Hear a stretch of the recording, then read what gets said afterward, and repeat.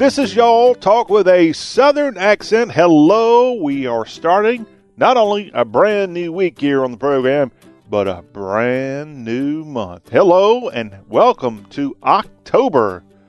And this is the Y'all Show. Where's our German music? It's Oktoberfest. Guten Tag, Guten Abend, and Guten Morgen. Whatever time you're listening to us here. Yeah, pull out the old lederhosen and get ready for some good Oktoberfest fun here on the Y'all Show in the month of October.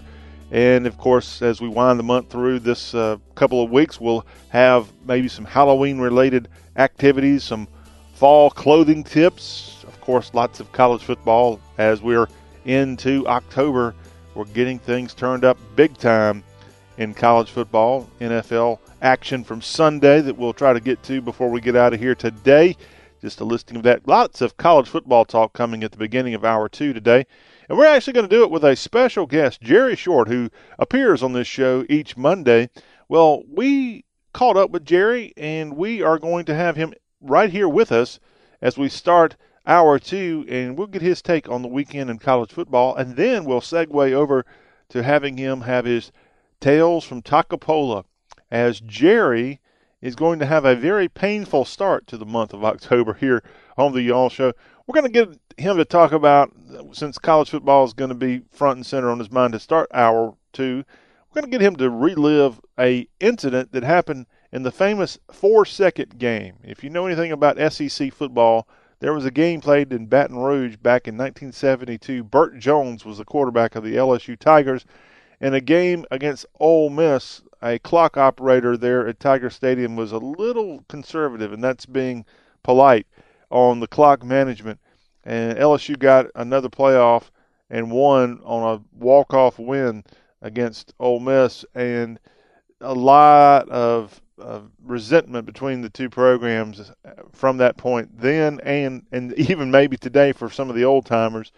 Well, Jerry Short was at that game, and if the 4-second ordeal wasn't enough for him, well, he got into a massive, massive fight after the game, and he's going to tell us all about it, as he was truly outnumbered and almost had some biblical help as he got a horde of Tiger fans who were ecstatic about a upset win or a miracle win, and Jerry was very upset about the loss for his team.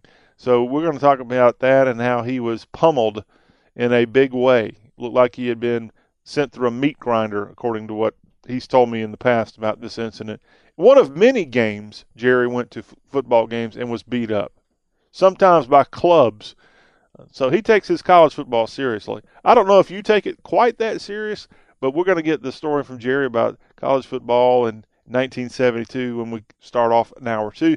And then Jerry was telling me recently about his trip to a dentist as a child and how awful it was and how he hates dentistry today.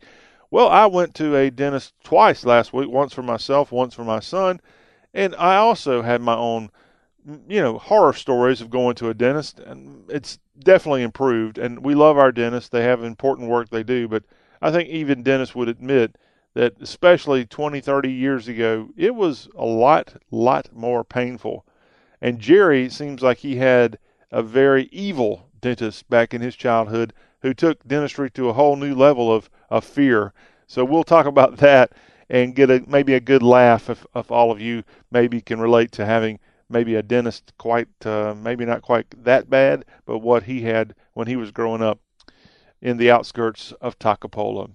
Well, that's all coming up today on the Y'all Show. We also this hour going to get into hashtag Hullabaloo, and we've got some business news as a major pharmacy and discount store across the Southeast is making some collaborations and possibly some closures coming up for Fred's Pharmacy. You may live in a part of the South. I think Fred's is in over a dozen southern states.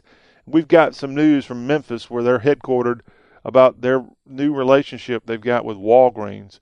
We'll have that coming up in our business report later this hour. Y'all Street Business Report is what it's called. And, of course, we've got hashtag Hullabaloo and a whole lot more. That's all today on the Y'all Show. On Tuesday, we've got barbecue talk.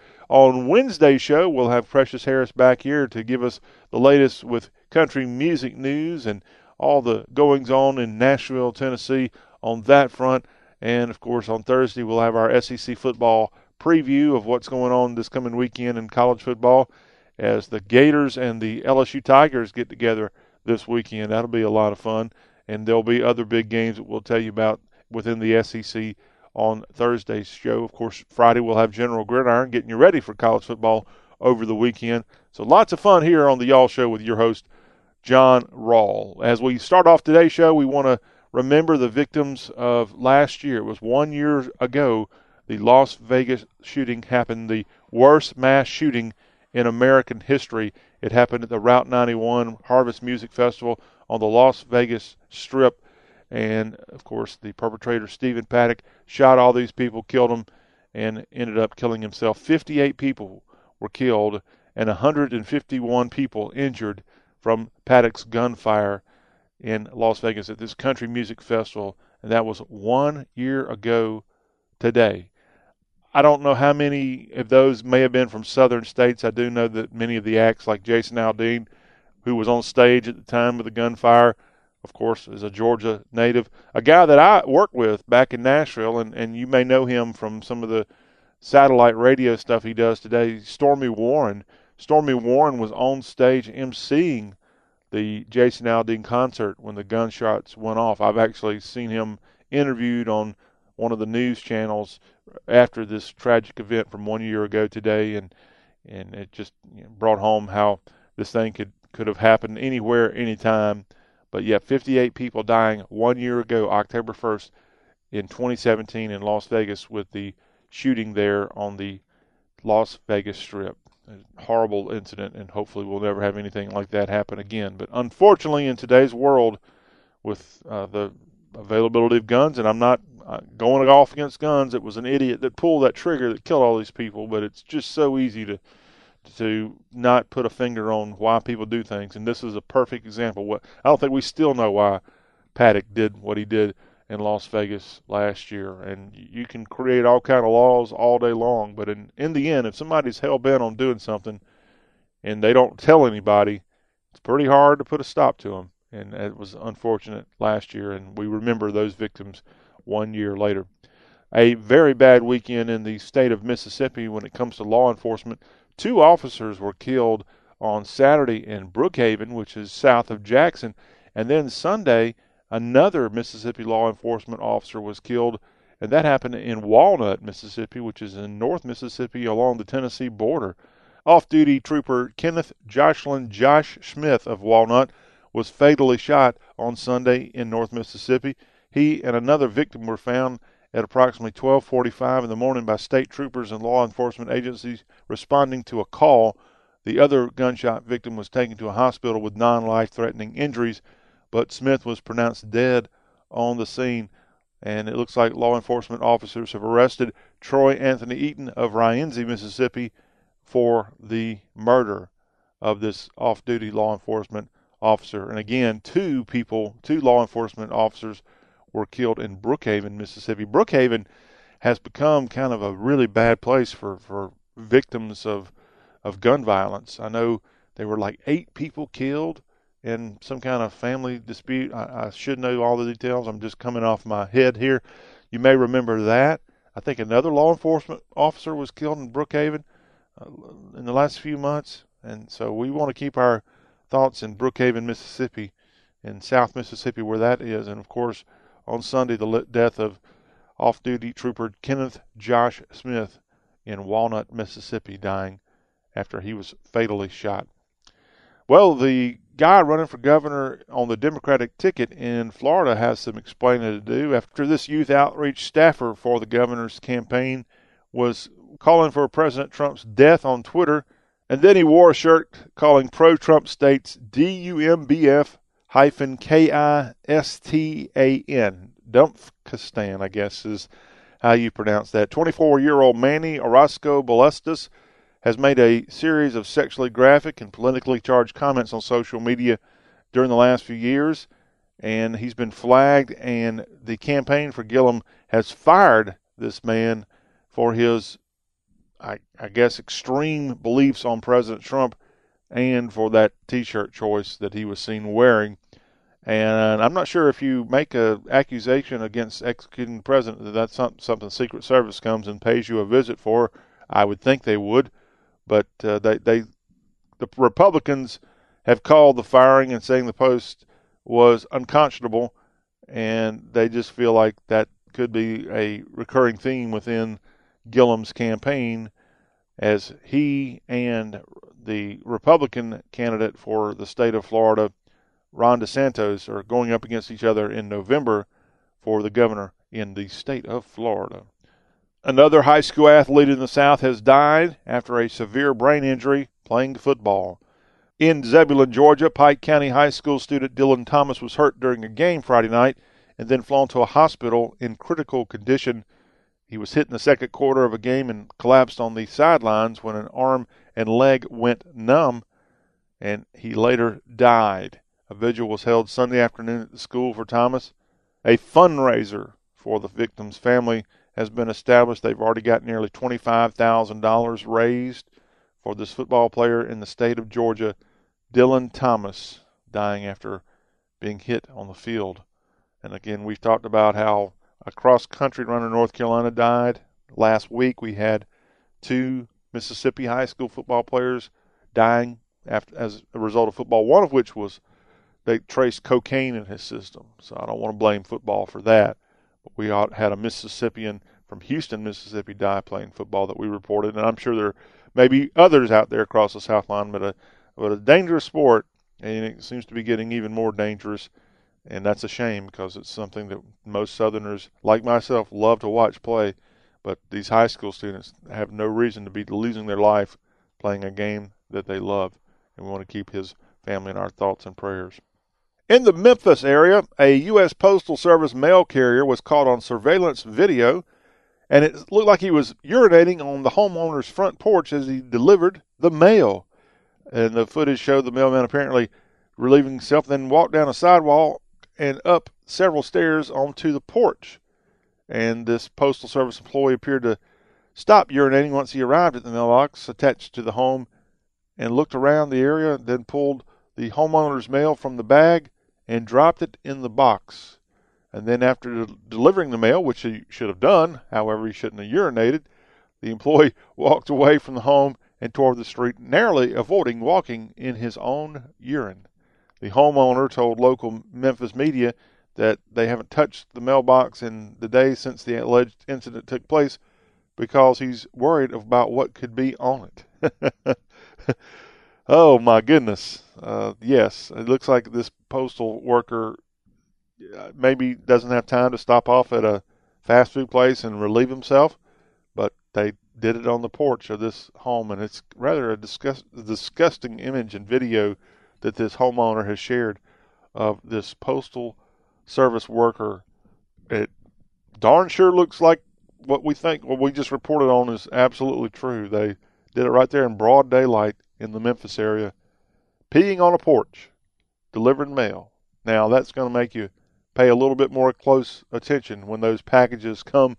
You're going to be wondering, okay, what else has been going on? Is that something that the Postal Service needs to offer as something you can add on with your tracking? Would you like, they always ask you, would you like to pay for tracking or whatever, Saturday delivery or whatever the options are? Would you like to have a pee-free delivery? That would be funny thing they could bring. That would be my suggestion for the Postal Service. A Florida man has been arrested after he killed a puppy from a balcony in which owners of this puppy were walking it on the street.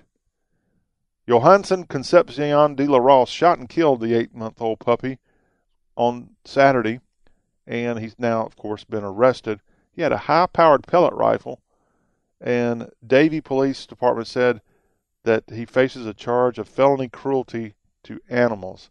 It happened around 6:30 at night on Saturday when the owners of the dog named Princess were walking the animal around an apartment complex north of Miami, and he had the pellet rifle with a scope on it, took a knee, lined up the crosshairs, and took a shot, killing the little dog. And Princess was assassinated by De La Ross, who was a 19-year-old Floridian. What a terrible guy.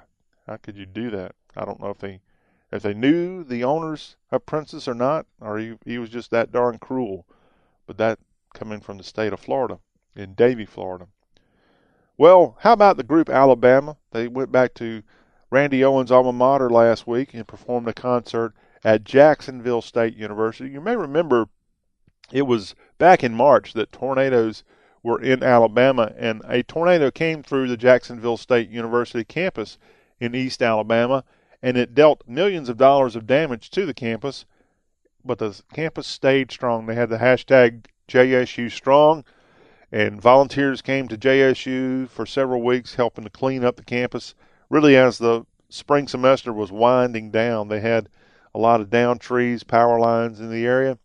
And Randy Owen, who's been a major contributor to Jacksonville State as the lead singer of Alabama, they sold, 100 million records maybe more in his career. And, of course, he wrote a lot of those. But Randy's not hurting financially. He's given back to his alma mater a long time. He's even been on the board of the trustees or visitors of Jacksonville State University. And last week, Randy and his cousins, Teddy Gentry and Jeff Owen, came back to Jacksonville State University's football stadium, and they put on a benefit for the damage done by the March 19th tornado.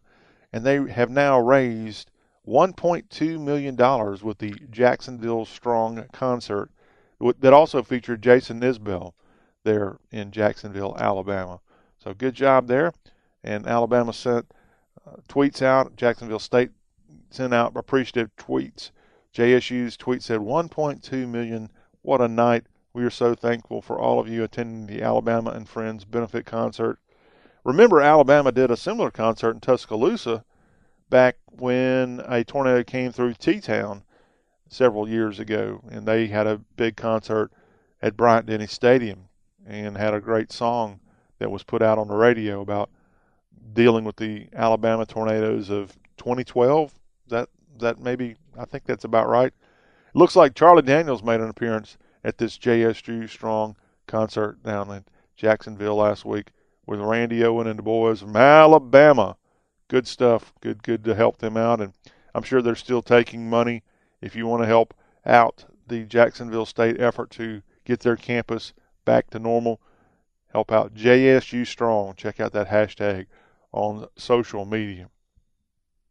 From the state of South Carolina we go, and this is a rather historic story that, of course, I'm a lover of history and military history to be specific, but it ties into the state of Tennessee as well as North Carolina, Georgia, and South Carolina. In World War I, there was an Army division, the 30th Army Division, known as the Old Hickory Division, and officials in Greenville, South Carolina, are recognizing what the 30th Infantry Division did in World War I and then in World War II as well. And they had an event called Remember Old Hickory Day over the weekend in Greenville, South Carolina. And in Greenville back during World War I, thousands and thousands of doughboys went to Greenville to train for World War I at Camp Sevier in Greenville. And these men ended up becoming major components of the Allied victory 100 years ago in France during World War I. And these group of men broke through the German Hindenburg Line, and that, as a result, really led to the very fast end to this awful conflict known as the Great War. And in Greenville, South Carolina, the 30th Infantry Division, the Old Hickory Division, was remembered this past weekend as we're getting close to the 100th anniversary of the exact end of World War I, November 11th, Armistice Day, which we now know as Veterans Day here in the U.S. That is coming up soon. By the way, the 30th Infantry Division was active from 1917 to 1919 during those World War I years, reactivated in 1926 and was alive all the way through 1945, then decommissioned, brought back in 47, and then it was dissolved once and for all in 1974 during the Vietnam era. And the 30th Infantry Division's battles include the Somme Offensive in World War I. In World War II, they fought at Normandy, in northern France, the Rhineland, and in Central Europe. In fact, The Germans gave them a nickname during World War II because of their fierce fighting. They were called Roosevelt's SS, as the SS were the ruthless people and criminals in Hitler's army. Well, the Germans called the 30th Infantry, the Old Hickory Division, Roosevelt, as in President Franklin D. Roosevelt's SS. I guess that's kind of a good honor. So if you are a member, an alumnus of the 30th Infantry Division, which we do have a few out there still alive, we thank you for your service, and we thank all of our veterans, no matter if they're World War II, Korea, Vietnam, or the more recent wars in Iraq and Afghanistan. Thank you for your service.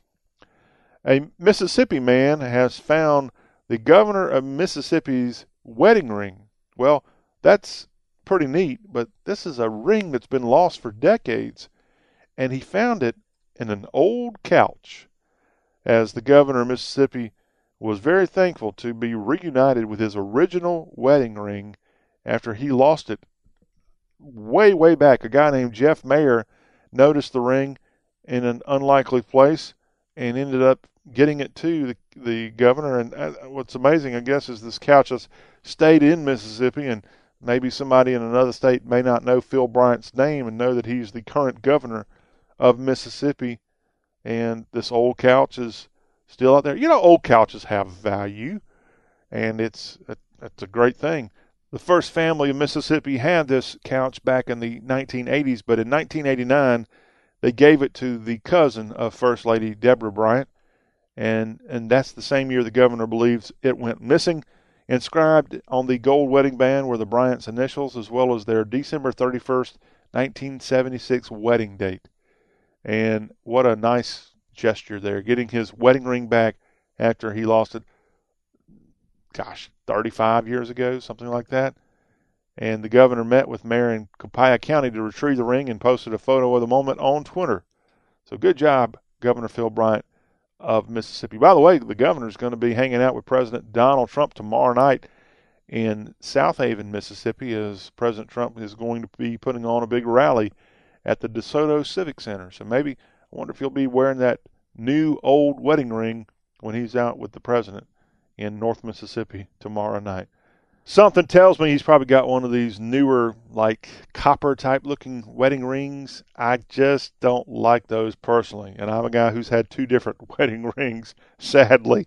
And I just want your basic skinny gold ring. That's all I care for. And I'm sure most guys out there, that's all they want. But some of these wedding rings can get rather gaudy, in my opinion. And I don't think it's the guys picking them out. I think it's the brides. I think they're going to be fashionable and perhaps have matching rings, something like that. But I'll be honest, I don't like wearing rings of any kind. And I was very proud of my wedding rings when I had them. I'm very proud of my college ring. My college ring is a big freaking deal where I went to school, and a lot of guys never take it off. But I don't like to wear rings. I wear my rings on special occasions. If there's something going on or something formal, I'll put it on. But even if I've got it on, I take it off pretty quickly. I don't like to drive down the road, for example. I don't like the feeling of rings on my fingers when I have my hands on the steering wheel. I'm not comfortable with it. Perhaps you're that way too, if you're male or female. Well, this is a bizarre story coming from the Peach State, as North Georgia's breakfast buffet bandit is no longer freeloading at area hotels, but he's still at large, according to police. And this thief has been having his fill of breakfast at hotels around Dalton, Georgia for some time, and they're trying to find out who the breakfast bandit is to keep him from eating all this free food at the hotels around Dalton, Georgia. And he's been eating this for quite some time, going into the Holiday Inn Express, Super 8, and the Quality Inn in Dalton, Georgia. I've stayed in Dalton, Georgia a few times, and I've never, I guess, had the kind of breakfast that makes me want to go back and risk being arrested for stealing breakfast at all times. Staff members stopped the suspect and removed him from the Holiday Inn Express on August 25th, but the man tried to explain his actions by saying, "I am just checking to see how easy it is to get into hotels and get free stuff." Hey, he's being honest. He's being described as a white male with a thick, dark beard and a ball cap. And again, he's been invading hotels around Dalton, Georgia, eating their breakfast buffet. I didn't know that Holiday Inn, Super 8, and Quality Inn had that great of a buffet for breakfast that would warrant maybe, like we said, going off to jail. Perhaps jail food would be good. Maybe the breakfast bandit needs to be arrested. And in North Georgia, the jail food could be worth going to jail for. But yeah, don't do that. Not worth the crime, I guess. And I've only known one hotel, two. I've been to two hotels that I can truly write home and say, man, that's one of the best breakfast meals I've ever had at this hotel. Most hotels, yeah, they got you a banana or an apple down there in the lobby, but for the most part, you still probably want to go somewhere else, maybe at McDonald's or perhaps a Cracker Barrel breakfast if you're lucky, or Waffle House, or even better yet, some local place around that you can find some good meal options to get you through the day and not rely on the hotel. Although I got to give love to Hampton Inn. We just had our visit to Oxford, Mississippi last week, and they treated us right at the hotel there, loaded me up with a great breakfast, and want to thank all the great staff at the Hampton Inn Oxford Conference Center in Mississippi. Caesar, not only, here's Caesar, the manager there, going the extra mile. Not only did they treat us right on the Y'all Show in our visit to Oxford at the Hampton Inn and gave us that great food and a great room, comfortable stay, but Caesar, manager there, was talking to me about what I'm up to now. I told him how I was doing the Y'all Show, and I knew Caesar liked blues music. And so Caesar hooked me up, friends, and he sent me like the greatest hits of great classic blues songs from the South. So we're actually going to play a little sample of that in hour 2 of a blues track courtesy of Caesar. And you'll hear blues mixed in now with our Southern rock and country music, and we'll be adding some other good Southern art forms like bluegrass and Cajun music too, and even more. If it's got something to do with the South, we're all about it here on the Y'all Show. So thank you, Caesar. Now, as we wrap up our look around the Southland, why doesn't this happen to me when I had a big lawn and I had to go out there and mow it? A drunk man on St. Helena Island in South Carolina has now been charged with mowing a stranger's lawn after he got drunk. Yes, the Island Packet in Beaufort County says a woman reported a man who rode around her property on a lawnmower before urinating on the grass Saturday. I wonder if they work for the Postal Service in Memphis. The report says that she told him to leave the yard, but he couldn't understand her, and deputies then found the shirtless man on the back porch, and he told them he was just walking on the beach. He also said he was working on a job site in the area and had permission to be on the land, but the woman disputed that claim. But again, he was drunk, and he decided to mow this woman's lawn without permission. And I wonder if it was an improvement. You know, I wonder how well you cut grass when you're drunk. Is it a nice straight lawn? Do you go the extra mile? And if that's a good thing, then if I were this lady, I would not have called the Beaufort County Sheriff's Department. I would have let him just have his fun out there on the lawnmower. But if he destroyed her lawn, then yeah, lock him up. But yeah, getting drunk and getting on a lawnmower. I've known of people like George Jones that went on lawnmowers to go get drunk. But to already be drunk and getting on a lawnmower seems a little goofy on St. Helena Island in Beaufort County, South Carolina.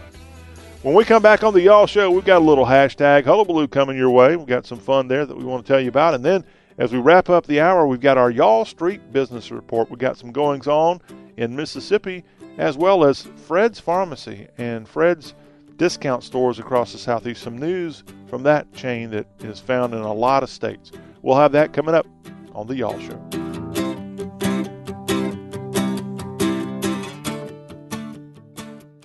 Are you putting your retirement savings in a 401k, IRA, or investment account? Then I have one word of advice. Stop. Many experts warn of a stock market crash any day now. And if it's anything like the last two crashes, you could lose 50% or more of your hard-earned savings in the Wall Street casino. Can you afford to lose half of your retirement savings again? Hey, you don't have to lose a penny because there's a better, safer way to save for retirement. And you can learn all about it in a free report. This is the report Wall Street and big banks desperately hope you never see. Why? Because this method continues to grow your money even when the market tumbles. It lets you take back control of your money and finances, and it gives you penalty-free access to your savings. Plus, it beats the pants off any 401k or IRA. These are uncertain times, so get the information you need today to guarantee your retirement security. To get this free report, go to bankonyourself.com right now. That's bankonyourself.com. bankonyourself.com. Hey there, I'm a glue stick, so I have one job. I glue kid stuff. So sorry for being jealous of Geico, who does a ton more, like give you 24/7 access to thousands of licensed agents. And Geico has been around for over 75 years and has a 97% customer satisfaction rating. While I've just got mediocre adhesive skills, Geico also has an award-winning mobile app. Uh-oh, arts and crafts time. No eating the glue stick, Miss Lydia! Geico. Expect great savings and a whole lot more.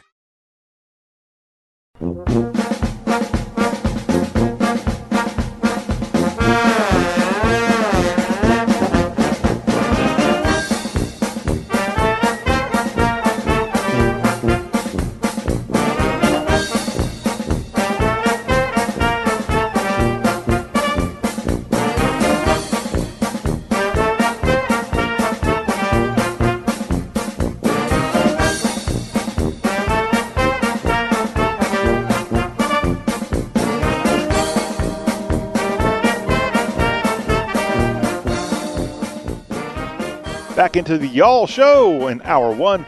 John Rawl, your host, and we appreciate you tuning in. Our number on the Y'all Show is 803-816-1170. That is a free number for you to call or text with questions, comments, suggestions, criticism, praise, recipe ideas. Maybe you've got a neat way to do something that we don't know about here on the Y'all Show and you want to spread it. 803-816-1170. We want to hear from you. Here on the Y'all Show, it's time for hashtag Hullabaloo, and a happy hashtag Hullabaloo to you in our first installment in the month of October 2018. Yeehaw! All right, hashtag Hullabaloo. Hey, we like to have fun in this. And we got a little abbreviated version here of hashtag Hullabaloo, but we got some goodies. So here we go. Let's dive into the social media madness. And our first tweet comes from Drew Matthews at Drew Matthews KU. And when you see the words or those letters back to back, K and U, it probably means the University of Kansas. But they go by KU. And if you'll remember, if you're a college sports team, the old Big 8 conference, it had teams like Oklahoma, Oklahoma State, Missouri, Nebraska, Kansas, Kansas State, and Colorado, and Iowa State. I think that's 8. And most, if not all, of those teams, they had a cute little moniker of their school initials, but they didn't go by the way it should be. And I don't understand how that's possible, but that's the way it goes. Okay, so in Lawrence, Kansas, it's the University of Kansas, but they go by KU. In Missouri, which is now an SEC school, it's the University of Missouri, but they go by MU. In Oklahoma, it's the University of Oklahoma, but they go by OU. You get the trend. Even Nebraska is University of Nebraska in Lincoln, Nebraska, but they go by NU. Now, Iowa State, I assume, goes by ISU, and Oklahoma State goes by OSU. Kansas State is KSU. I'm just going to take a guess that Colorado even does the same goofy thing, and instead of the University of Colorado going by UC, it's CU. I'm totally guessing, but if they wanted to fit in with the Big 8, then that's the way they would have done it. And I don't really know any other conferences that kind of do that kind of weird twisting of the way the school's known by. But KU, Rock Chalk KU, Yankee school that's not really real Yankee. It's a Midwest school, but boy, they were pretty ruthless in the Civil War to our southern states like Mississippi and West Tennessee, the Jayhawkers. KU, and they got that mascot from those Civil War times. This guy now, Drew Matthews, went and was a track runner, I guess, at KU. And he's a coach now at the University of Alabama, which doesn't go by AU. If you're an Alabama fan and you go, hey, AU, then that's like blasphemy, because that's the initials of Auburn University, not the University of Auburn, by the way, as some people mess that up. Auburn University, AU, and at Alabama, it's UA, also known as the Capstone, also known as the number one team in the land and probably won't change anytime soon, for college football at least. I don't know how their track team is at Alabama, but Drew Matthews is a coach for the Crimson Tide track team. And he got on Twitter over the weekend and put this out, and I'm going to read it here. So get ready for some KU smart aleckness coming your way from Drew Matthews. It's rained for one day here, and people are out here in jackets and snow boots like it's the end of times. Oh, it's also currently 73 degrees. Hashtag Alabama. Hashtag Southern. Hey, Drew, okay, we don't like a lot of rain, and we certainly, we're just kind of conditioned here in the South to having those extremely hot temps. So if you're going to come our way and live amongst us, you got to blend in. So don't pick on us for pulling out winter boots and winter jackets right when it's turning October. And I went to a high school football game Friday night, and I actually wore a light jacket. And I'm glad I did, because the temperature was perfect. But when that wind blows a little bit, yeah, you do need on a winter jacket. Now, I don't think you need on snow boots like you're insisting here in your smart aleck KU tweet. But hey, you're in T-Town. And I've been in T-Town a lot in my life, Tuscaloosa, Alabama. And if they want to wear snow boots, I'm all for it. I love a good snow boot. On a woman, at least. Not a guy. But guys will tough it out. They don't need boots. But winter jackets, yeah, wear them. Keep one in the car like I do. I'm sure all of you do too as well, because you just never know when it might turn on you. And frankly, I know from having apparel that you can buy at y'all.com. We have y'all branded apparel. Women love to have a long sleeve shirt available to them, and sometimes they wear it in the middle of July and June and even in August and perhaps September and October when it's 100 degrees outside. You know why?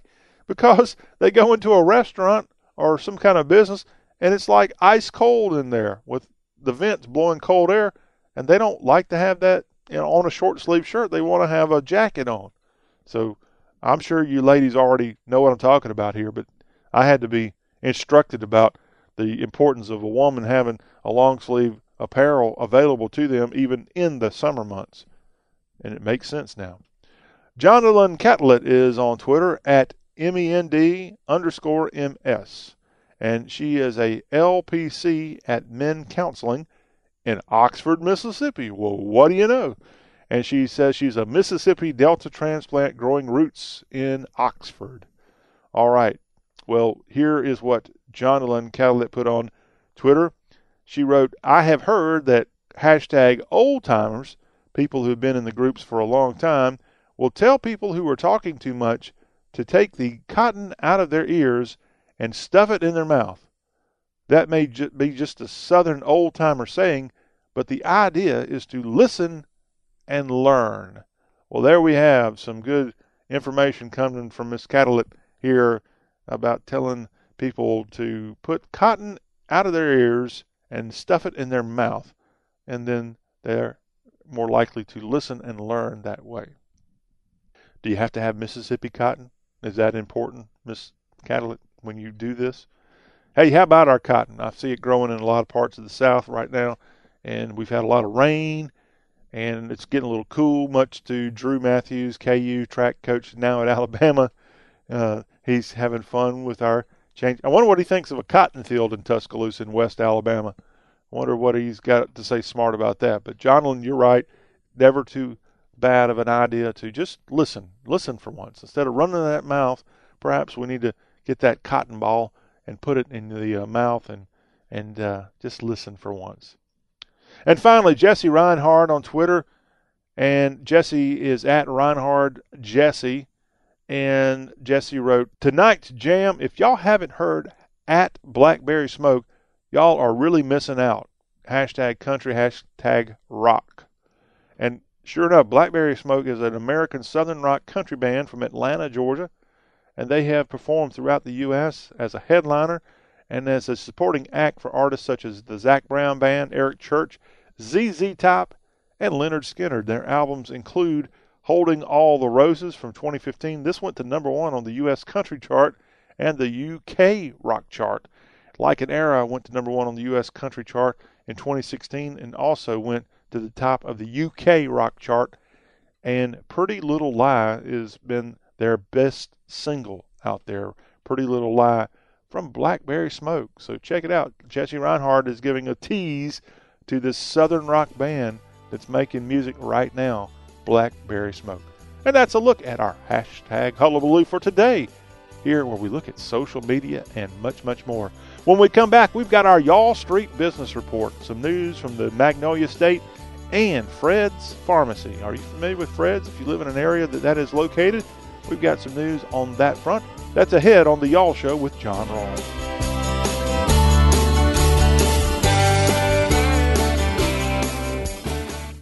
As a small business owner, you make every dollar count. So what could you do with $10? Go to Vistaprint.com today and you'll get 500 high-quality custom business cards for only $9.99. That's less than 2 cents per card. And at Vistaprint, your satisfaction is absolutely guaranteed. So it's never been easier to turn 500 strangers into connections. Just visit Vistaprint.com and use promo code 1313 at checkout. That's Vistaprint.com, promo code 1313. Clear your calendars because the best time to discover your best hair is here.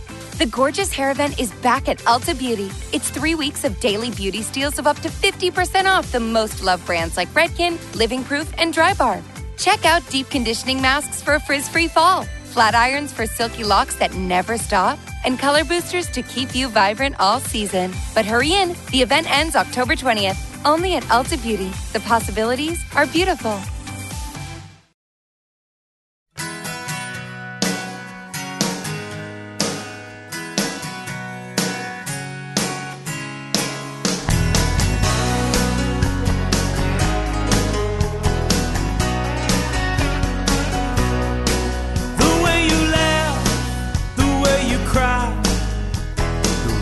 You smile without meaning to, the way you look me in the eye. I think about it all the time, the day we met. Back now for the final segment of Hour 1 of today's Y'all Show. I want to remind you, Hour 2, we're going to have Jerry Short, the teller of tales from Takapola, stopping by for an in-person visit. It's going to be a lot of fun as we'll talk Tales of the Southland with Jerry Short. Well, here, as we wrap up Hour 1, we've got our Y'all Street Business Report, where we look at what's going on in business aspects of our region. And if you've ever been in Mississippi and you want to go from the coast of Mississippi inland to places like Jackson or all the way to North Mississippi, the best way and the more normal way people go is US 49. It's a 4-lane highway going through Hattiesburg. Lots of traffic, lots of stoplights, lots of deer. Very rural, very dangerous highway, but very frequented highway. Well, we told you earlier in this hour about Phil Bryant, governor of Mississippi. He's going to be meeting with President Trump tomorrow in South Haven, Mississippi, when President Trump has a rally in the Magnolia State. Well, one of the things Phil Bryant is hoping the president will help expedite is improving US 49, turning it into an interstate, as they have a major port in Gulfport, Mississippi, that a lot of ships come into, and they have to go on these rather dangerous roads to get inland to states like Tennessee and up north to Chicago and more if they're going to go via freight. And the president hopefully will come through for Mississippians as they look to improve 49 and make it more of an interstate down to the Gulf of Mexico. And there's been some money set aside to help states like Mississippi, and Governor Bryant's hoping that a $4.6 billion price tag is just the right fit for the president to keep his promise of helping rural America. And that's the price needed to make 49 essentially an interstate all the way to the Gulf Coast from inland in Mississippi, connecting interstates 20 and 55 in Jackson all the way down to Gulfport, Biloxi, and more. So that would be a big business boom if that did happen. And it helps everybody else wanting to go to that part of the state of Mississippi drive a lot safer. Too many people I know have been actually killed. I've known people killed on 49 by pulling out the wrong way on that busy highway.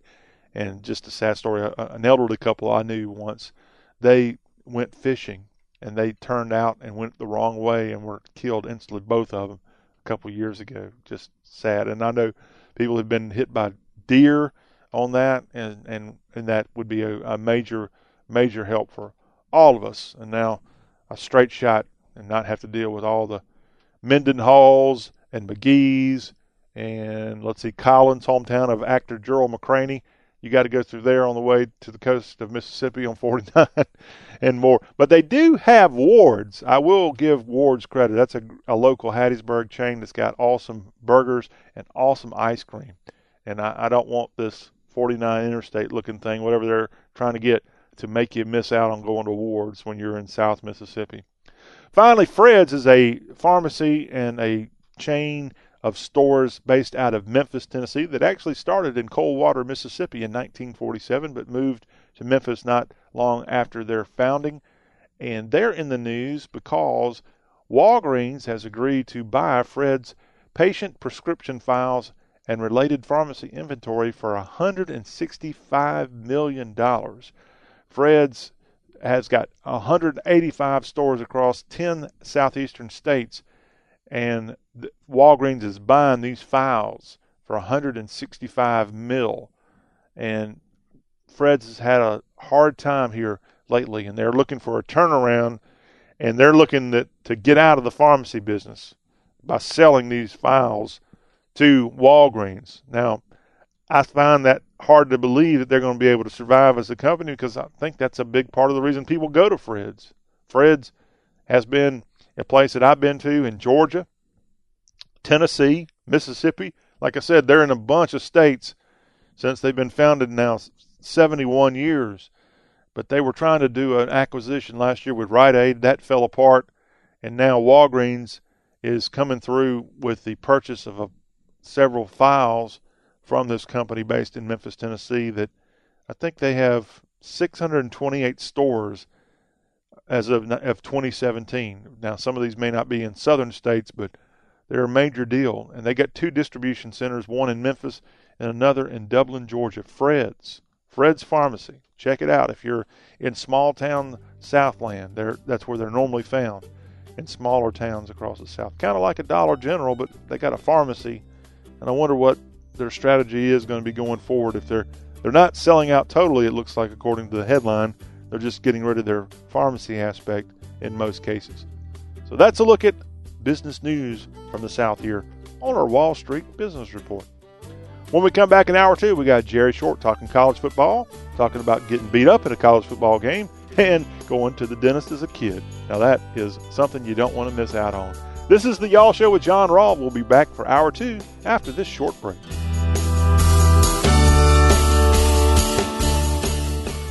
Are you putting your retirement savings in a 401k, IRA, or investment account? Then I have one word of advice. Stop.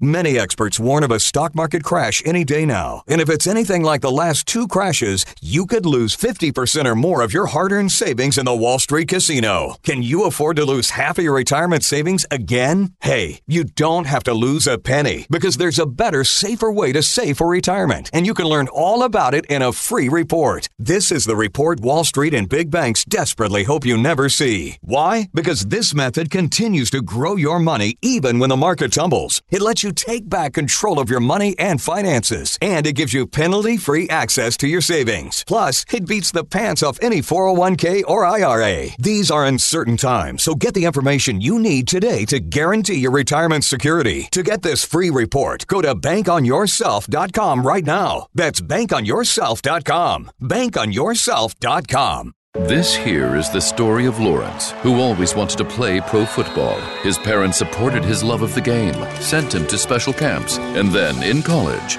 pro scouts came to a bunch of games where Lawrence was playing. the trumpet at halftime. Yeah, Lawrence was never that good at football, gave up by the time he got to college. But he also learned how Geico could save him a lot of money on car insurance, so he switched and saved. So, this here story has a happy ending after all.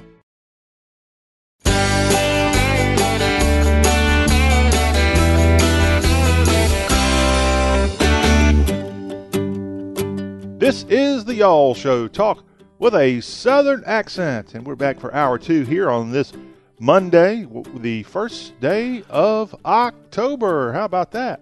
And we are glad to be broadcasting, bringing you plenty of great information this entire month as we enter now, what is it, June, July, August, September, our 5th month of being on the air with our All Southern Show. I'm John Rawl, your host, and I am delighted to have a special guest. You know, in the second hour on Mondays, we bring on the teller of tales from Takapola Way, Jerry Short, and we have found our way to the suburbs of Takapola, and we have Mr. Short joining us right now in the flesh. Hello, Jerry. Hey, John. How's it going today? Glad to see you. Good to see you. What a treat for us to have you here and know that you are an actual person. Yeah. Sometimes I'm talking out both sides of my mouth, but sometimes I'm actually a person. Believe it or not, this guy's tales are 98.9% true.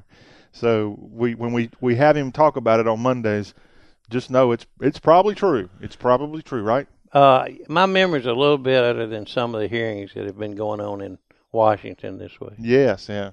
All right, well, if you want to reach out to us here on the Y'all Show to talk to Jerry or myself or anything you want to get off your chest, our number is 803-816-1170, and you can find us on Twitter at Y'all Show, and we're on Instagram at The Y'all Show. So we're reaching out in various ways to get you here on the Y'all Show. We've got Jerry going to switch over to his telling of tales in just a few minutes, but Jerry, we're going to make you go back into the archives of your days covering college sports and get you to weigh in, if you'd like, on any of the college sports activity from this past weekend. Is that asking too much? No, John, that's fine. Happened to be in a restaurant last night and looked up and saw one of the old teams I used to cover, the Ole Miss Rebels, Bears, Sharks, or whatever they are called today. But I'd say that one probably brings back more memories than any of them. Well, I'll tell you what. I saw so many of their games and LSU games. Yes. Well, I know a story that we're going to have you relay in the next segment. Speaking of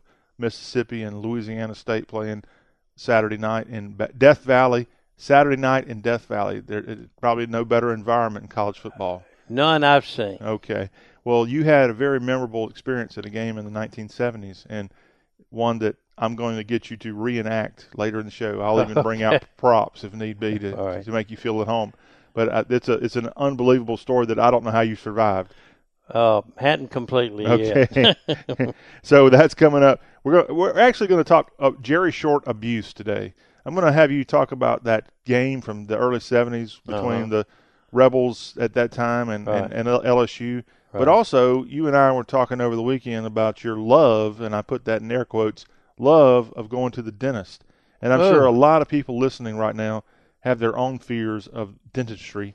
And I actually went to a dentist the other day. It wasn't too bad, but I'm going to share my own experience about that coming up with you and vice versa. So if you want to hear some good dental talk, we've got that here on the Y'all Show. If you got an ambulance on standby. We need to. We need a psych.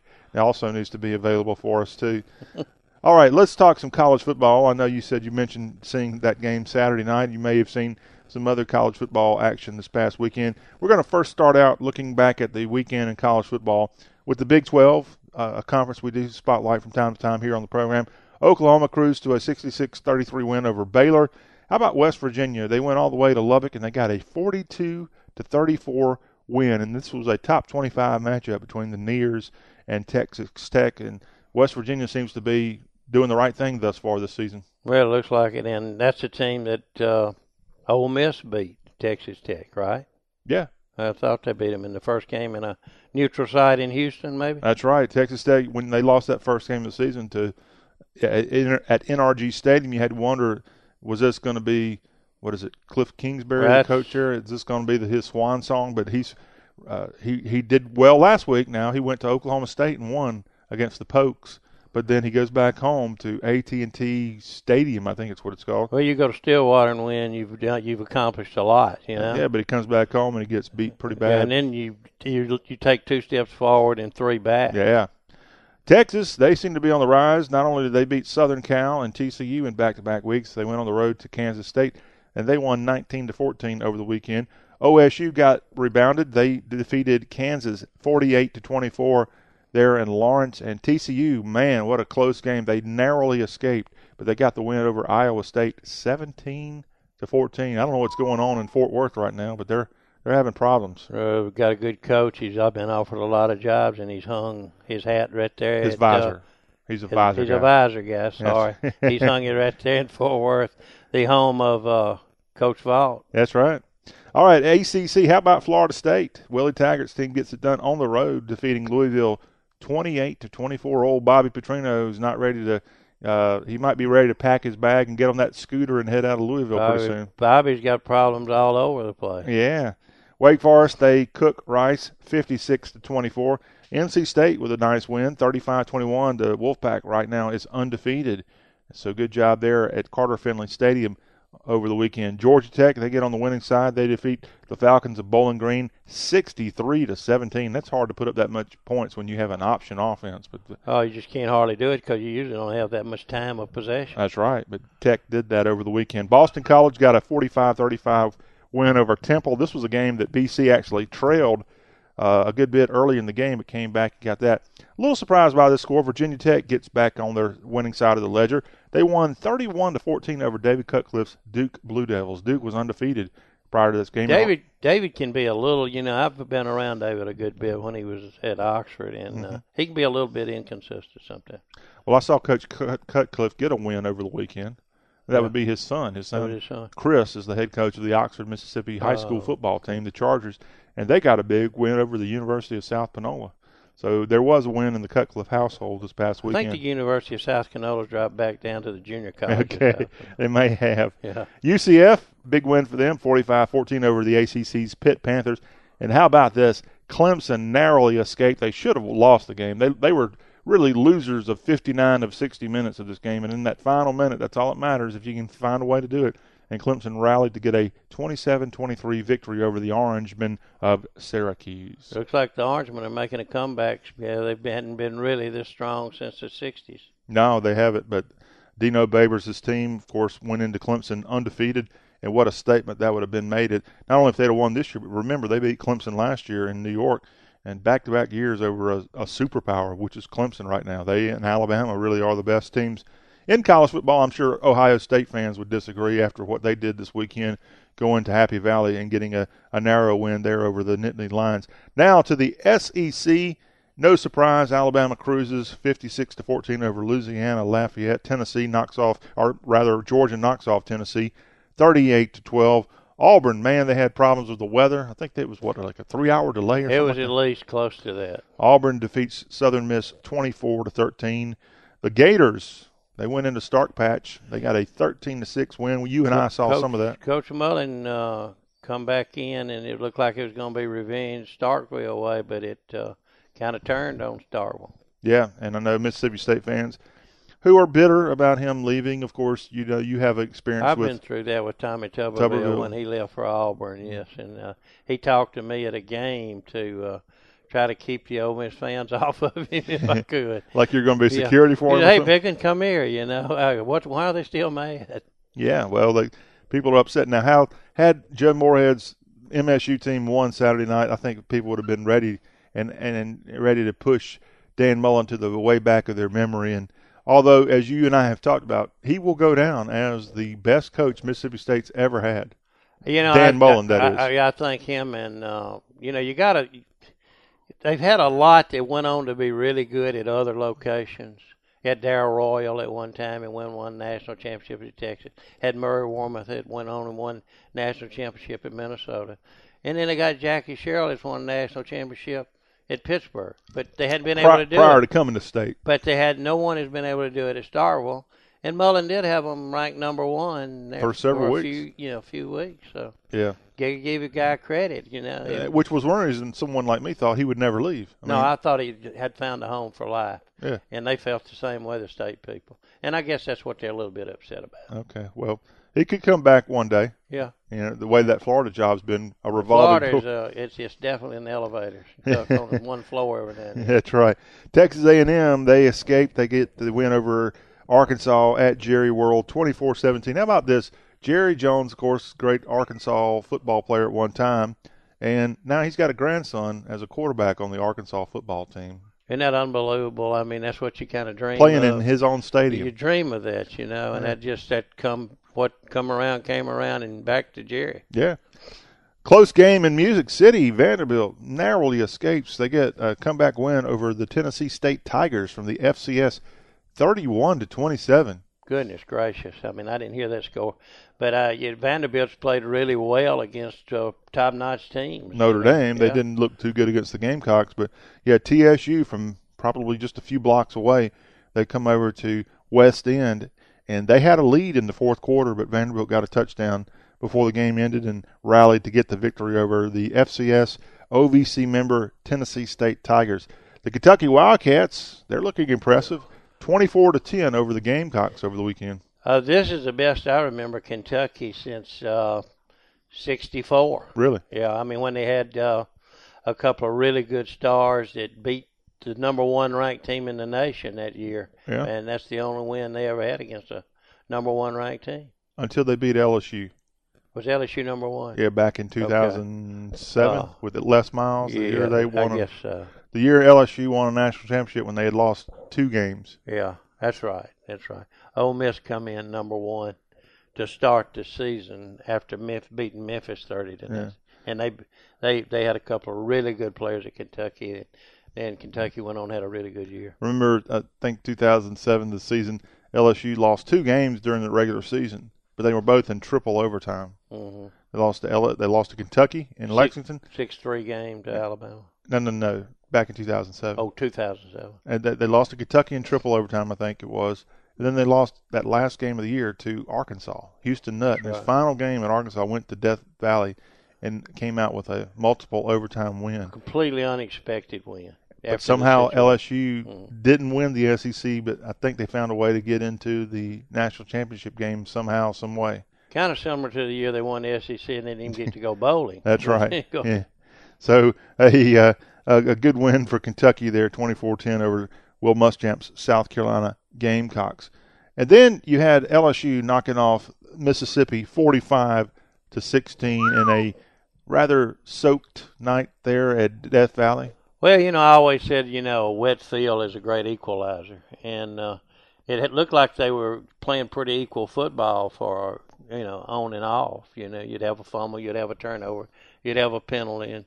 And you just couldn't get – LSU just didn't look like they could get their offense that they had for the game plan rolling, from what I could see from the restaurant. Well, their quarterback, man, he looked good. He did. He had, nearly 200 yards of rushing? Yeah, he had nearly 300 passing. So, he really put on a show. And Joe Burrow, I don't think was brought to Baton Rouge to be a runner.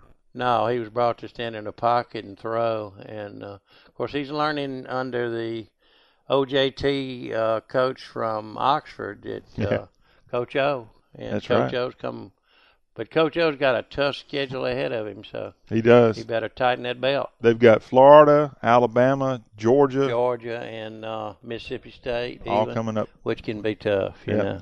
By the way, let me correct my stats on Joe Burrow. He passed for 292 yards and 3 touchdowns. Yeah. And then he ran for almost 100. He had 96 yards on the ground and another touchdown. I think he had a 35-yard scamper for a touchdown. Right at the end. In the second half. So. Yeah. What a nice addition to LSU. Hey, you talked about the meat grinder they've got coming up, but look for this team to – a lot of those games are at home. Alabama's at Death Valley at Tiger Stadium. Georgia's at Tiger Stadium. They got Florida on the road at the Swamp. Mm-hmm. But if LSU, you especially get that nighttime game. Well, they got a good defense, and then they can mix their offense up, and that's a key, too. They're running and they're throwing. That's something that LSU hadn't done in a few years. Yeah. All right, Tiger fans, you got a lot to be on the lookout for and get excited. Tiger Bait. Go Tiger. All right, speaking of LSU, when we come back, we're going to get Jerry to switch over from his role of sports broadcaster to Takapola broadcaster. And we're going to get him back in his usual suit of wearing the teller of tales. And we're going to talk to him about an experience he had, 50 years ago or so in Death Valley, Baton Rouge, Louisiana, and how he narrowly escaped. We'll tell you about it. That's ahead on the Y'all Show with John Rawl. As a small business owner, you make every dollar count. So what could you do with $10? Go to Vistaprint.com today and you'll get 500 high-quality custom business cards for only $9.99. That's less than 2 cents per card. And at Vistaprint, your satisfaction is absolutely guaranteed. So it's never been easier to turn 500 strangers into connections. Just visit Vistaprint.com and use promo code 1313 at checkout. That's Vistaprint.com, promo code 1313. Are you putting your retirement savings in a 401k, IRA, or investment account? Then I have one word of advice. Stop.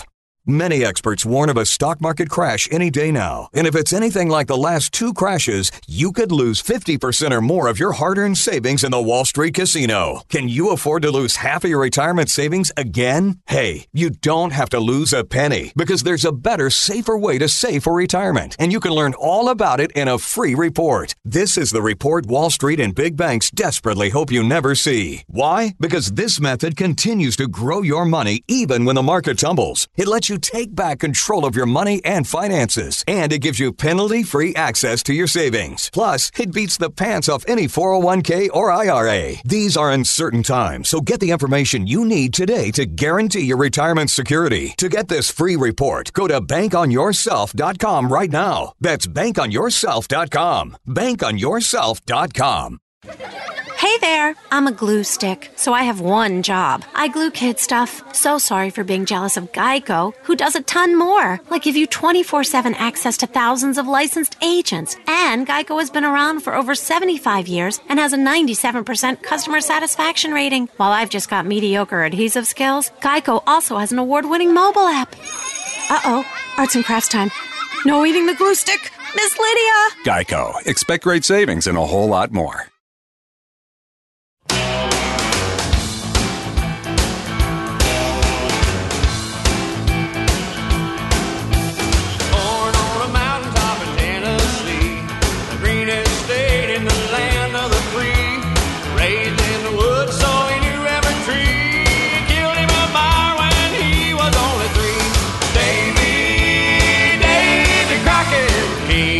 Wild frontier, Davy Crockett, king of the wild frontier. This is Y'all Talk with a Southern accent as we roll on in hour 2 of this Monday edition. John Rawl broadcasting this show on great stations across Dixie. And as we do on Mondays, we are delighted to have Jerry Short anytime, any place join us with the Teller of Tales segment of our show. But today we are in the suburbs of Takapola, and we've got Jerry Short right here with us. Hello, Jerry. Live. Yes, live. Luckily live. And we are excited to have you here with us and just reliving a great weekend before in college football in the previous segment. But now it's time for you to put on your real work clothes. Well, if you said something about a incident in Tiger Stadium. Is that what you want to call it, an incident? It kind of, let's stay with incident so far. We'll let you make your mind up when I finish the story. Yeah. We're going to close out this show today talking about Jerry Short's pain. We got dentistry talk coming up with Jerry in the next segment, and I'll share my own dental pain stories too. We love our dentists, but man, they know it's a rough business. It's rough. And so we'll talk about that, and that can be something that all of our listeners can relate to maybe. But let's talk about some of your scars from football. Not playing. You did play football as a child. But you have had scars from being a fan, and that's not something that a lot of people can say. So are you a knucklehead or what? I tell you, I was almost like an alcoholic on Ole Miss football. Okay. Growing up. Okay. From the time I was in the 7th grade until I graduated from high school, the Ole Miss Rebels lost only 2 ball games, and we're always ranked in the top 10. Okay. Anywhere from 1 to 10. So I would get pretty upset at ball games, and I don't even want to start talking about how many fights that ended up in. I've been on the sideline as a high school kid in a fight in a ball game with a friend of mine who was for the opposite team. But let's take it on to the second, I guess probably the worst I've ever been beaten up by opposite fans. Did you win any of these fights? Yes, I did. I know you were beat over with a cowbell after a Mississippi State win in the 60s. That was in 62, the year that Ole Miss didn't play them. And that was in Starkville in a fight when they was playing Memphis State. Then it happened again in Oxford in Archie's senior year when his arm was broken and he didn't play in State 1, and it was at Oxford, and I was with a redshirt Ole Miss football player who the little kids was running around on the field, and he said, "Let's hit somebody." And I thought he was talking about them, and I said, "Well, let's go ahead." And he attacks the Mississippi State red shirts who were swinging cowbells at the dressing room. The freshman football team. They were outside the dressing room door with their cowbells. Back then, freshmen couldn't play football on the varsity. Mm-hmm. They had freshman teams. So anyway, he got up there and he threw a few notes at them, and the next thing I know that they're coming at me, and this one hits me with a big swing of a cowbell right on top of my head. Then he swings again, and he drops his cowbell, and somehow he tripped, and I've got him down, and there's dentistry that hopefully he needed later, I don't know, but they jumped on me then, and they beat the heck out of me, and I want to, at this time, I want to thank Emily Brillard, the coach, or Charlie Shire, I believe, was the coach at State that year. Thank him for pulling them off of me. Really? Because I had a partial that I had broken out pole vaulting, and I had a partial on my front teeth, and I was more trying to scrape it back under to save embarrassment than anything else while they beat on my head. With cowbells? With cowbells. This was in 1970. Mississippi State went to Oxford and won 19-14. That is exactly what happened. We had a pass interception from Chuck Chumler to Frank Dowden from Mississippi State to stop the last drive that Ole Miss would have won the ball game. And Ole Miss people were pretty upset because Johnny Vaught didn't coach that game. He had a heart attack. He was in the hospital. Athletic directors had a heart attack. Everybody had a heart attack after Southern Mississippi beat them. And Archie Manning had a broken arm. Ole Miss won that year, or lost to Southern Miss 30-14, the first loss of the season after Ole Miss was 4-0, beating teams like Kentucky, Alabama, and Georgia in a 3-game streak, and then they had a home game against USM and lost 30-14. 30-14, ranked number 4 in the nation, and it was nationwide. Haywood Hale Broom, one of your broadcasters you may remember, who did the Kentucky Derby, and he did a special for ABC. He'd been in Oxford that week doing a highlight show for ABC News that night. Mm-hmm. And Southern came into Oxford, and Ole Miss was ranked number 4 in the nation, and got blown out 30-14 with Archie Manning at QB. So even though Archie, I think, threw for about 300-something yards, but the defense didn't stand up, obviously. They had a little running back. It just seemed like every time they'd get inside the 10, he would go left and score right. Mm. And so, that was a situation. It caused the coach to have a heart attack. He didn't. He said he had felt bad all week, but he felt a lot worse after that, Yeah. And then Archie broke his arm while he was down, while Coach Vaught was down. Against Houston? Against Houston, yeah. Which was actually an Ole Miss win. I didn't realize they'd won that game 24-13 back in 70. They were ahead, and they had just put in that artificial turf up there from the money from the Sugar Bowl the year before, which they probably shouldn't have put in. And back then it was like AstroTurf, was like indoor-outdoor carpet. And when Archie planted his hand and after he threw a pass, he was tackled by 2 big linemen, defensive linemen, and it just planted, and it didn't do anything but just stick on the carpet. And when it stuck on the carpet, it broke his arm, between the elbow and the wrist. And the medical science has come so far, and it took. He played in the LSU game later that they got blown out in. That game had been rescheduled before the season to December the 5th, and they played in Baton Rouge, and that was supposedly preseason going to be for the Southeastern Conference Championship. Even TV thought so. So they had rescheduled it for the December the 5th. So Archie came in and played, and Ole Miss had a lead, but he had a cast on that was too big for a defensive lineman to tote around. That he was trying to play quarterback, and he run out of steam in the second start of the second quarter, and Ole Miss was up 17-10, and got beat about 61 or 2 or 3 to 17. You or got it, like 61-17. So and then they went on to play in the Gator yeah. Bowl against Auburn and lost that one, 35-28. Lost that one where him and Pat Sullivan were co-MVPs. Oh, really? Archie put on a show at the thing. They got behind, and they lost by 7 points. Well, let's fast forward from the 1970 season to, was it 1972? A 17-16 loss to LSU? It was the Burt Jones pass on the 4-second game. You know, they had signs of. Was that 72? That was 72.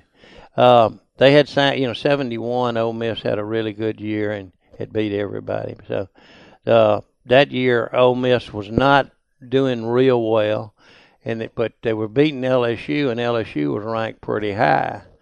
So when, to back up just a little bit, when we went down there, my wife at the time, who was from South Louisiana, we went down to visit her family, and the ball game was that weekend.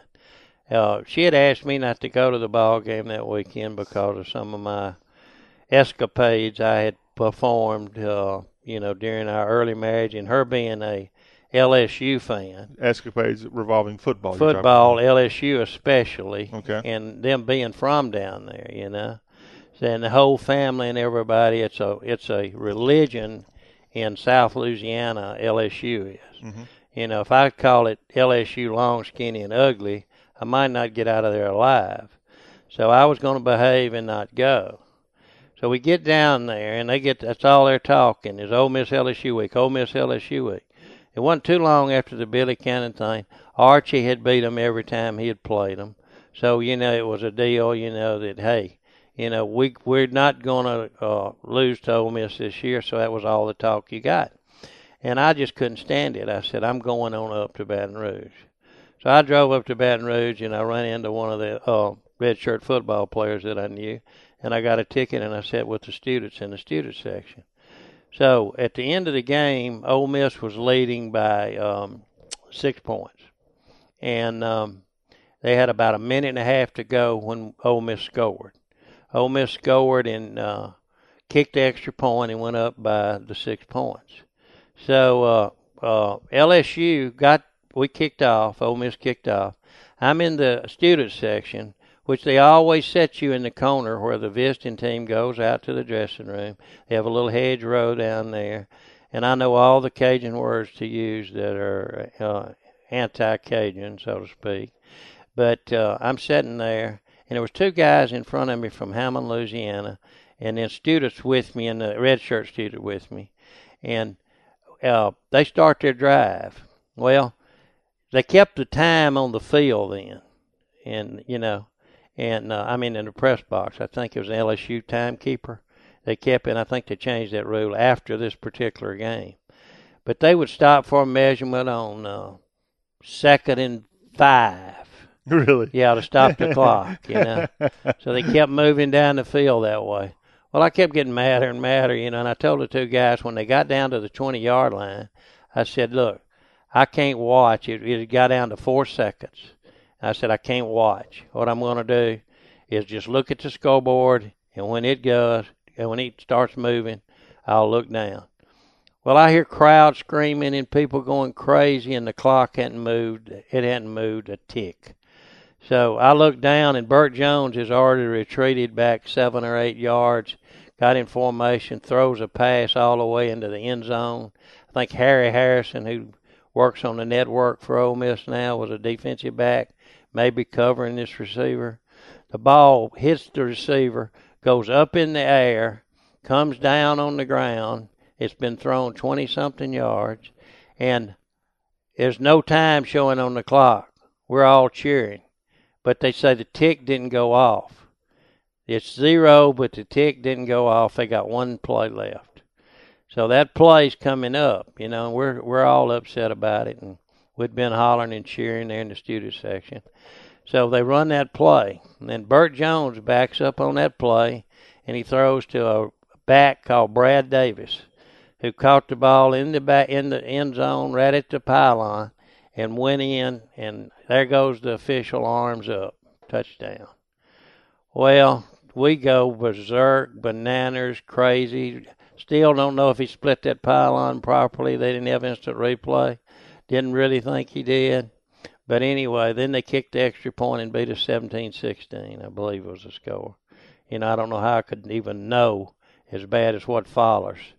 But as I hollered and looked around, one of the LSU fans in the upper deck above the student section, he hits me in the shoulder with a whiskey bottle. No way. No way. Every dime. Pour stuff. Throw cups off on us. Everybody's drenched. So the red shirt football player for Ole Miss says, hey, let's go down there and get them. And he turned around. And I didn't drink, but there was a beer in the aisle, and I reached and I got that beer can, and I threw it back up at that deck to that guy to try to hit him. Well, he was hanging over the balcony, so to speak, over the bar or the upper deck, and he hollered and cussed me, you know, go to Hades, Ole Miss, blah, blah, blah, blah. And they're out on the field burning Confederate flags, LSU fans were. They had their own purple and gold Confederate flags that they didn't burn, but they burned the red and blue and white ones. So that kind of aggravated me since I was an Ole Miss fan and we were a Confederate. Johnny Rebs. Back in those days, yeah. And so anyway, I invited this gentleman, if I can call him such, after he'd cussed me out and hit me with a whiskey bottle. I invited him to make his way around and come down and come where the team goes out at that fence in that area below the student section. Well, I jumped over the hedgerow, and the red shirt Ole Miss player said he was coming with me. Well, when I hit on the ground and I was down in there by myself, I look around and I don't have a red shirt with me. It's just me. And so, but I let go of a few choice words for Cajuns and LSU long skinnies and uglies, to be polite, on the radio. And I watched for the guy, and everybody was mad at me. They were so mad at me for calling them Cajuns and this and that and swamp rats and end of the world people and unhuman and everything I could think of that would be anti-Cajun. But anyway, when he came around, I kind of rocked back and I hit him really hard, and he went down on the ground. And when he went down on the ground, I followed up with a lick to the head. And I don't know if his teeth went left, right, or straight up, but I got a good lick in. But then they got a lot better licks. They jumped me from every direction, and I don't know how many it was. Anybody that could get a part of my body got a part of my body. I had hair like Elvis Presley almost. Somebody had a hold of the front of my hair pulling it. Somebody had the back of me. Somebody was hitting me in the rib cage. Somebody was kicking me, and I stayed up. And then they took a flag, and, they say flags can be dangerous, I guess, in stadiums.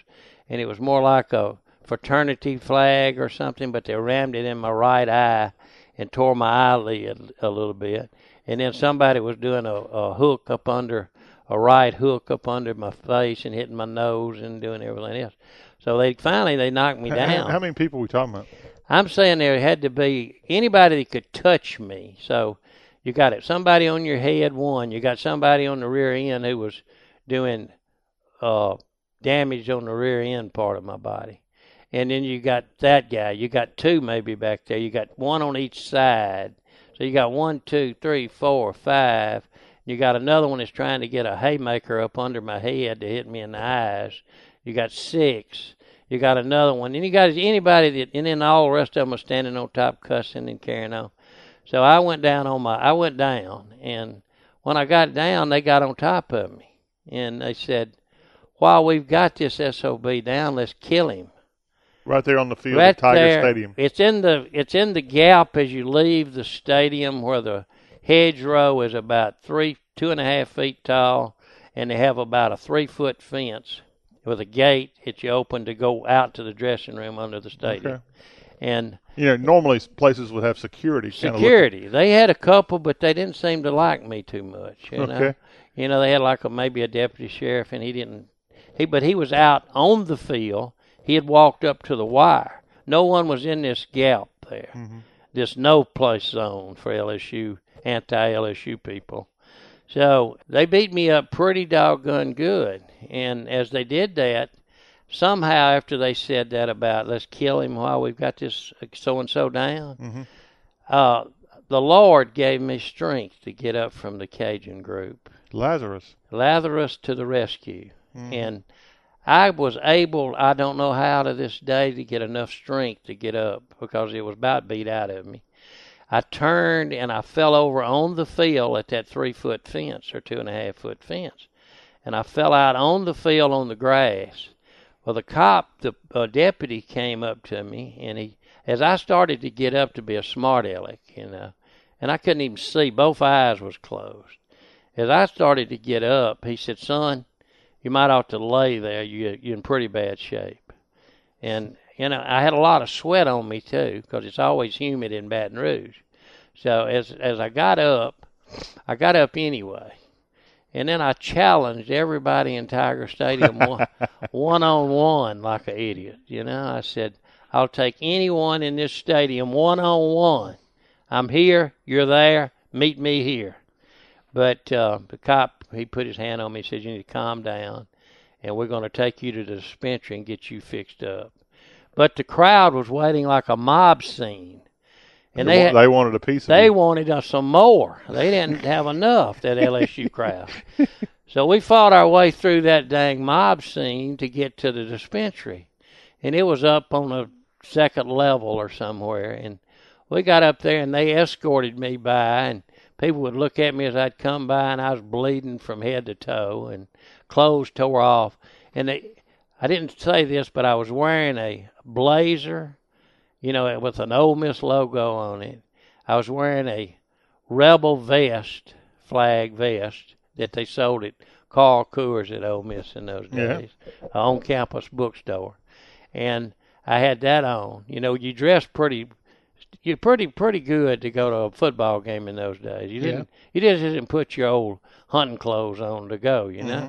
So anyway, they got me in there, and the woman, I'll never forget what she told me. She looked at me, and as she was getting her bandages. She like a nurse or something? Nurse, yeah. She was getting her bandages and her tape and all the fix-em-up stuff out, She looked over at me, and she said, "That couldn't have happened here in Tiger Stadium." And I said, "Ma'am?" She said, "I've never seen that happen here in Tiger Stadium." I said, "You mean beat up this bad, or what do you mean?" She said, "I just can't believe that happened in Tiger Stadium." Well, she was going to patch both eyes, and I said, "I've got to drive. I'm by myself. I've got to drive 60 miles south of here." And at that time, they didn't have anything really but ferries across the Mississippi River. And I had to go north of Baton Rouge, across the Huey P. Long Bridge, and then down through Port Allen on the other side, through Plaquemine on down to Thibodaux, Donaldsonville, and White Castle, and Plottonville, and Labadaville, yes, Clottsville. I like it. All that stuff on Bayou Lafourche. So anyway, it took me 3 hours to get there. Well, not because of traffic. Not because I couldn't drive over 5 or 10 miles, because she tried to stitch. She didn't stitch it. She put tape and pulled my left eye wide enough that I could see out of it. So as I could see out of it and go down the highway, that was about a 10 to 15 mile an hour trip, all the way to go a 2-lane highway through those towns. But they were shut down, and it was after midnight. Yeah. It took me to 3 o'clock to get there. And when I got there, my ex-wife's house there, she had a staircase going upstairs and a kitchen in the back and a living room in the front, and then a bedroom off to the right to the side. Well, my wife came in, and when she stepped up on that landing to go upstairs, you could see the front door, which had glass kind of in line, angle line off that you could see through the front door. And she could see there, and she saw me with tape and bandages all over my head. She turned around and she went back to bed. So I rang the doorbell and rang the doorbell and rang the doorbell, and finally her mother came. And she carried me to the kitchen table and doctored me up. She said that couldn't happen at Tiger Couldn't Stadium. happen at our stadium, not Tiger Stadium, And a great game like that with Burt Jones and Brad Davis pulling that off. And I get home, and people take Polaroid pictures. They put the thing on it. They've never seen anybody beat up so bad. But it was... all at a football game. All that over a 1 second deal, which they called it a 4 second deal, but it was really a 1 second because the game should have been over. Huh. But it was signs going into Louisiana. Set your clocks back. You're now entering the state of Louisiana. And there was a guy on a Jackson radio sports station. He would show the play and show a clock in the back, and it'd melt down, and it would be 7 to 9 seconds. And they had 4 on the clock, so the play took 7 to 9 seconds. Only at Baton Rouge. Only at Baton Rouge. All right, when we come back, good stuff there from Jerry Short, the teller of tales from Takapola. When we come back, we're going to wrap it up with Jerry talking more pain, but this time maybe not quite as dramatic. It's the pain in a dental chair. That's coming up next as we wrap up today's Y'all. As a small business owner, you make every dollar count. So what could you do with $10? Go to Vistaprint.com today and you'll get 500 high-quality custom business cards for only $9.99. That's less than 2 cents per card. And at Vistaprint, your satisfaction is absolutely guaranteed. So it's never been easier to turn 500 strangers into connections. Just visit Vistaprint.com and use promo code 1313 at checkout. That's Vistaprint.com, promo code 1313.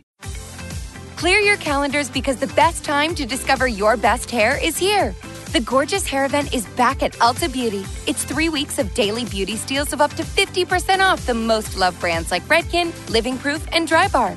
Check out deep conditioning masks for a frizz-free fall, flat irons for silky locks that never stop, and color boosters to keep you vibrant all season. But hurry in, the event ends October 20th, only at Ulta Beauty. The possibilities are beautiful.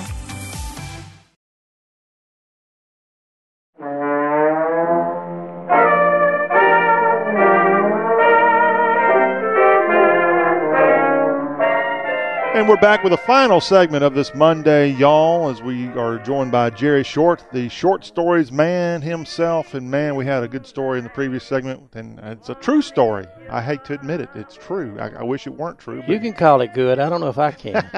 He got the stew beat out of him back in the early 70s at Tiger Stadium in Baton Rouge. Hey, Jerry, I had to go to the dentist this past week, and I remember, I'm old enough, believe it or not, to remember how painful going to a dentist was. Not that it was perfectly easy this past week. It still had some discomfort, but it wasn't anything like it was when I was a child. And I know you don't even like going to a dentist today. So what is up with that? Okay, we had a dentist in the town that I was living in when my baby teeth needed extracting. Yeah. And they all had to be pulled. And they would pull 4 or 5 settings a week. And I mean, they had roots. They still had like 3-prong roots, and they were really hard to pull. But we had a dentist that I believe he was Doc Holliday's relative. He must have come from Dodge City, Kansas or somewhere. Okay. And he would show you, he'd intentionally show you a kid. He'd intentionally show you the instruments that he was going to use on you. And I mean, you look at at a needle that's going to deaden you, gums, and it looks like something you'd vaccinate a cow with, and I'm looking at that stuff, and I'm saying, I can't tolerate this. I can't stand this, and then I would get all frail and back off, and he would say, he had a little old bottle, and he had a little something he could smash underneath it, a little red, never forget it, a little red rubber deal. It was kind of like a bubble, and then he had a long metal target that looked like a water hose faucet. And then he'd shoot you with it, and it'd shut up. And then down underneath, it was upstairs. Down underneath was a dry goods store, and it had men and women's clothing. And he would say, shut up, I'm going to send down there and get you a dress. Or I'm going to do you this, or I'm going to do you that. Then I would come the needle, and then the pliers would swing around. And then if you spit, then you know how you had to spit in it and blood runs all down it. He makes you watch all that blood running everywhere. He makes you watch it. Yeah. Keep your head down there where you can see all that. Get it all out. Make sure there's no blood coming out. And I'm looking at something look like I've been shot with a 155 howitzer out of a cannon, you know. And we used to go down and sit at the foot of the steps on a Saturday and listen to kids cry and scream up there. At that dentist office. We'd listen to kids cry and scream. And then watch them when they come out with, it was you. And, so you made it through Dr. S, Mr. So-and-so, you know.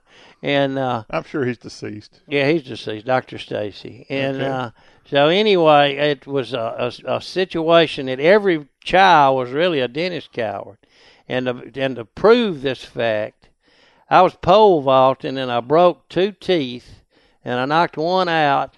I come down and I hit the iron bar. The back end had an iron bar. It was a triangle bar across the top. Yeah. And I got it caught up in my mouth as I kicked over.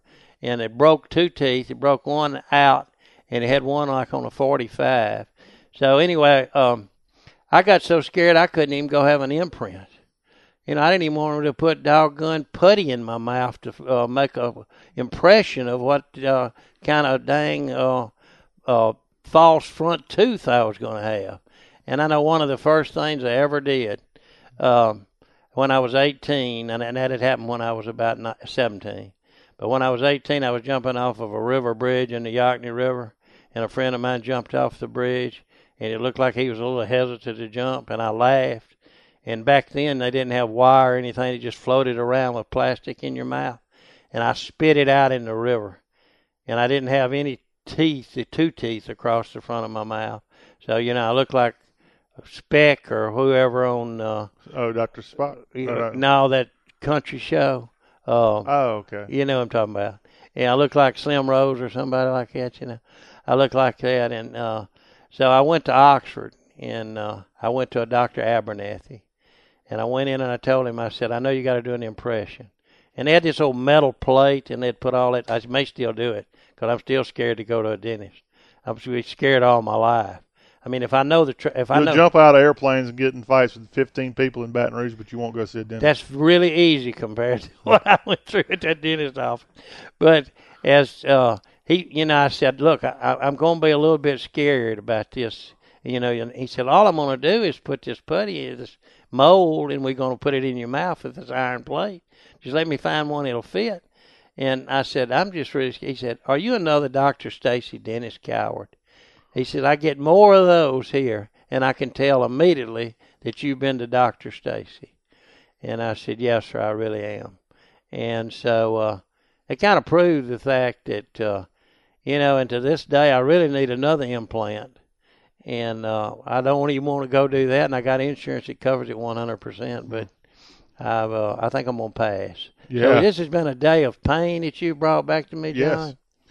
Thank you so much. I went to the dentist this past week, and our audience may not know this. The dentist that I saw this week told me that anything in your mouth is amplified 5 times than any other part of your body, the pain. Ooh. So if you touch anything in your mouth, it's 5 times more sensitive than the rest of your body. And if you go to Dr. Stacy, it's 10 times more. Probably more than that. Okay. Rest in peace. Okay. You reckon, which way you think he went after all the years of torture to Well, kids? if I'd have had any say so, I'd have probably had to voted nay. But, I guess I hadn't had a Hannibal moment, or I hadn't had a Spartacus moment, but I've had a scared of a dentist moment, Yeah. Well, we're glad you shared that with us. This is kind of like therapy for you. You feel better now? Oh, I think I'm going to rush out to a dentist. You should. Luckily, they're closed today. Oh, okay. Well, maybe not. Maybe not. Jerry Short, teller of tales from Takapola. Thank you. Good to be here in the suburbs of Takapola today. It was sure good to have you here, too. And you're welcome back anytime, John. All right. Thank you, sir. You're welcome. Well, that will conclude our Y'all Show for this Monday. Hey, enjoyed being with you, and we'll be back with you tomorrow with plenty more good Southern talk. Until that time, have a great rest of your day. You've been listening to Y'all Talk with a Southern accent with your host, John Rawl. As a small business owner, you make every dollar count. So what could you do with $10? Go to Vistaprint.com today and you'll get 500 high-quality custom business cards for only $9.99. That's less than 2 cents per card. And at Vistaprint, your satisfaction is absolutely guaranteed. So it's never been easier to turn 500 strangers into connections. Just visit Vistaprint.com and use promo code 1313 at checkout. That's Vistaprint.com, promo code 1313. This here is the story of Lawrence, who always wanted to play pro football. His parents supported his love of the game, sent him to special camps, and then in college, pro scouts came to a bunch of games where Lawrence was playing the trumpet at halftime. Yeah, Lawrence was never that good at football, gave up by the time he got to college. But he also learned how Geico could save him a lot of money on car insurance, so he switched and saved. So, this here story has a happy ending after all.